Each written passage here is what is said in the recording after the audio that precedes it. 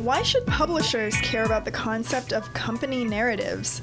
How can companies become indispensable among many competitors? Chief Narrative Officer Toby Trevarthen has the answers for you in this episode of Agile Narrative. Welcome, Toby. Hey, great to be here again. Thanks. I'm Vanessa Zucker, Spark's Marketing Manager and your host. Tweet us at SparkPR if you have advice on building a company's narrative. Let us know what kinds of questions you want answered in the next episode. Let's get to it.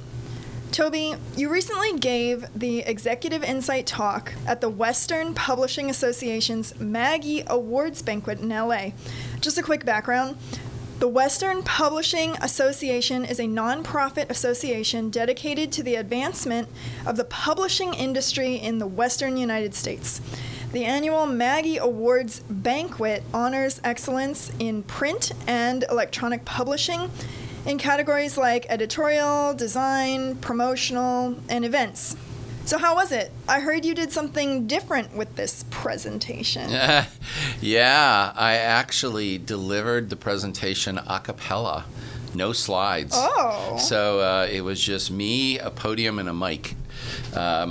So that was kind of fun and refreshing, especially given the context that, we talked about narrative and magazines and editorial. So, and it was Friday night at 4 p.m., so I figured the last thing people wanted was death by PowerPoint. Yeah. So kind of went alone on that. The one little irony of the WPA that I was not aware of, they've been around for 66 years. Wow. So this is an organization that has been around and seen a lot of change over the course of time. Awesome. So what was the purpose of your talk, and why should publishers care about narrative? Well, I was asked to be the keynote for this event prior to the awards, and given I have a pretty extensive print background, my heritage is growing up with Gannett Meredith and Time Inc., and I actually had two small publishers that were my first jobs out of school, so I have some context for the category. And the irony is I've been digital since 1995, so I've kind of moved on and not looked back, but appreciate print to this day. So I think the purpose for having me there was to kind of shed some light on the category, the changes that are impacting it, especially because we live here in the Valley, and we're witnessing that here at Spark with respect to how business models are fragmenting and changing. So my goal was to kind of go in and shed some light and hopefully provide some silver linings in a category that obviously is going through a lot of change due to technology. We all know that print is transitioning to digital, and that is a lot of people's primary source for information, but what else is changing in the industry? Some of the observational things, in fact, an article just came out, about Time Inc. now deciding to go on its own, and, I grew up at Time Inc., so I always felt like I was working for the Yankees in the day, always very proud to have worked there, and I think a couple things are kind of impacting this space, and it's a lot of what I talked about was, I think today it's more about being narrow and deep and becoming indispensable to your audiences such that, they're willing to invest time and attention and actually change out of their wallet to support you. And I think those are the new currencies today. With the average time, I believe it's now down to 8 seconds to get someone's attention. Wow. So if you're not connecting in 8 seconds, you're tuned out, right? And if you start looking at the amount of time I spend, I think the active media study that came out at D conference last year showed that we spend 31.5 hours a day in some kind of activity. So obviously that means you're multitasking because there's a little 7 extra hours thrown in there. And 11 of those hours are spent on some kind of media or technology activity. So roughly half of your waking day is involved in some kind of media or technology transaction. And if I'm, I use Dog Fancy as my example in the presentation. If I'm Dog Fancy and I'm all about dogs, what am I doing to be indispensable given what I just laid out? For instance, I know Tim in the office here actually talks to his dog on dog cam, or drop cam, I should say, excuse me. It should be named dog cam. He talks to his dog 3 times a day, right? So if you're a dog magazine, you should be partnering with Dropcam and figuring out how to build a relationship between me, the dog lover, and my dog via my ability to talk to my dog in my house while I'm not there. Same thing with like BarkBox. Does a dog fancy partner with BarkBox? Because again, if I'm a dog lover and I'm spending $20 a month, am I not buying your magazine now because I now spend $20 a month on a BarkBox and my dog knows it's his box and he destroys it when it gets delivered to my house?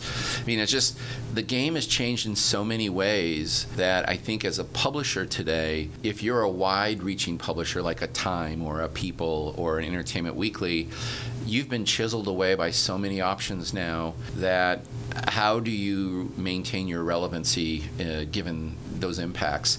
And if you're a small publisher, which a lot of these publishers were at the WPA, they are very vertical in what they cover. And I think relevance and relatability become very critical to their existence. Yeah, we bring up Time because there was an article published, as you said, in Digiday called How Time Inc. Can Survive as an Independent Company.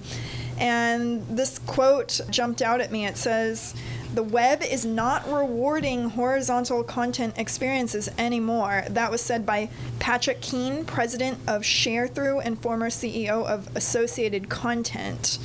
The article also gives advice to Time. It says to dive into data, consolidate your titles, and modernize your verticals. Yeah, and it's funny, that article came out after I had wrote my speech and presented. It was kind of a validation and brought a smile to my face a bit that we were talking similar subject matters. Yeah, everyone's starting to catch on.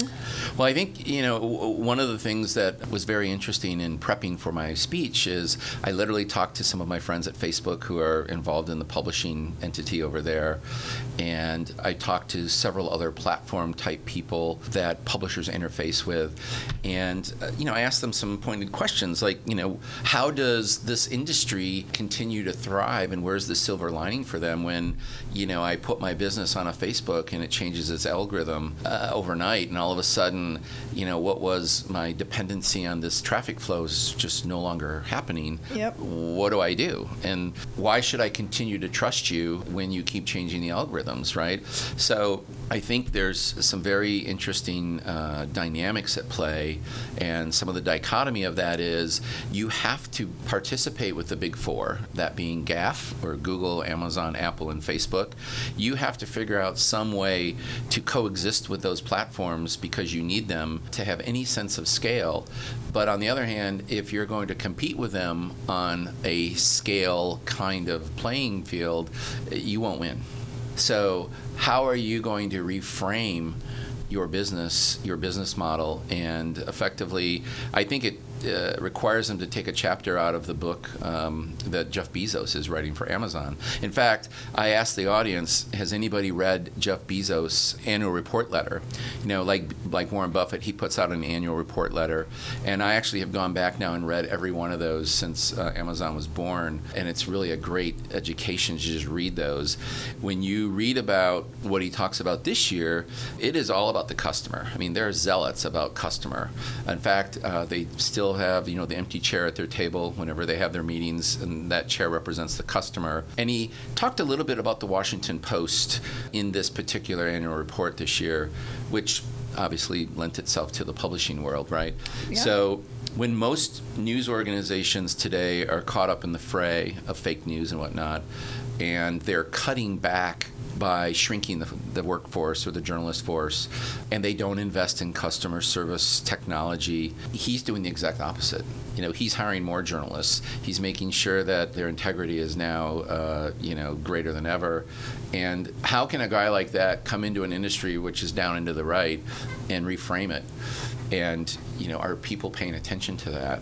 And if they just read his annual report, there would be some light shedding that I think they could grasp from that. Mm-hmm. So you asked the audience 3 questions, and I don't want to make you do your presentation all over again, but I really wanted to hear your opinion on your second question. Your first question was, what business are you really in? The second is, are you producing content for humans or machines?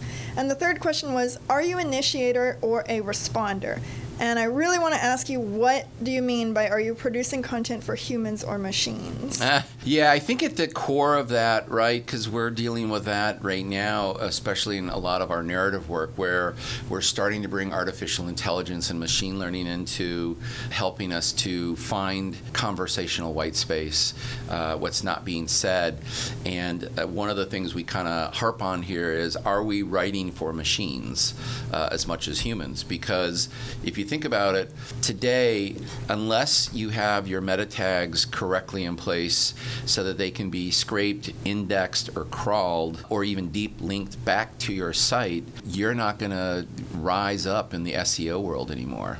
So you really almost have to be very cognizant that while you're writing for human consumption, you're also writing for machine consumption, which is meeting the obligations of the platforms who kind of rule the roost right now. So that's primarily what I was talking about there.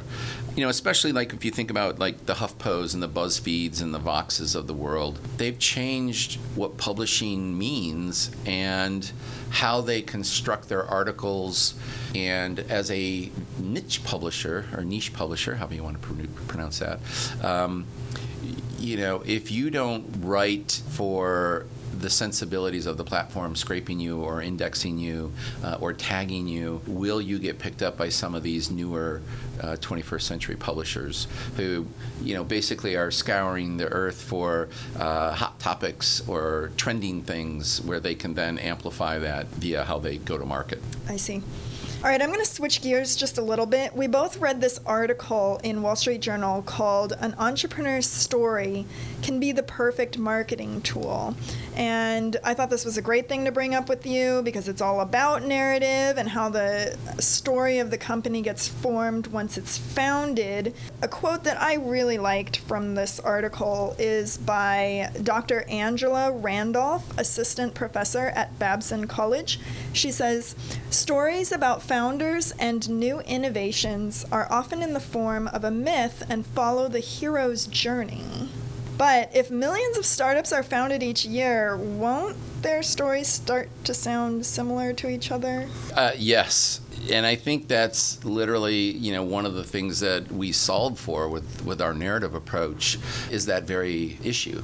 We have found if you pick a category, any category, and we worked across a lot of different categories now, when you line up the, let's say, 6 to 8 competitors that define you and your competitive set, we literally find that people use the same 15 to 20 words to describe themselves. And we should name a law after it because it's literally every time we do it.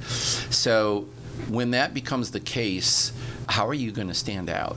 One of the things that we really hone in on is heritage and authenticity of a company and what gives them the authority to solve this problem that they've identified and they've built their company around. When you go back to a founder's story, the hero's journey, typically over the course of time, you know, companies were founded because someone saw a gaping hole or they were frustrated by an experience and they decided to solve it. I mean, look at Elon Musk, right? He's tunneling in LA because he was fed up with traffic while he was there. So, you know, he takes it to the extreme a bit. But if you think about one of the most iconic stories I think that's out there is, you know, the formation of Walmart and Sam Walton. Oh, yeah. Right? I mean, that is definitely a hero's journey kind of story. That's like a classic case study at all business schools. Totally is, yes.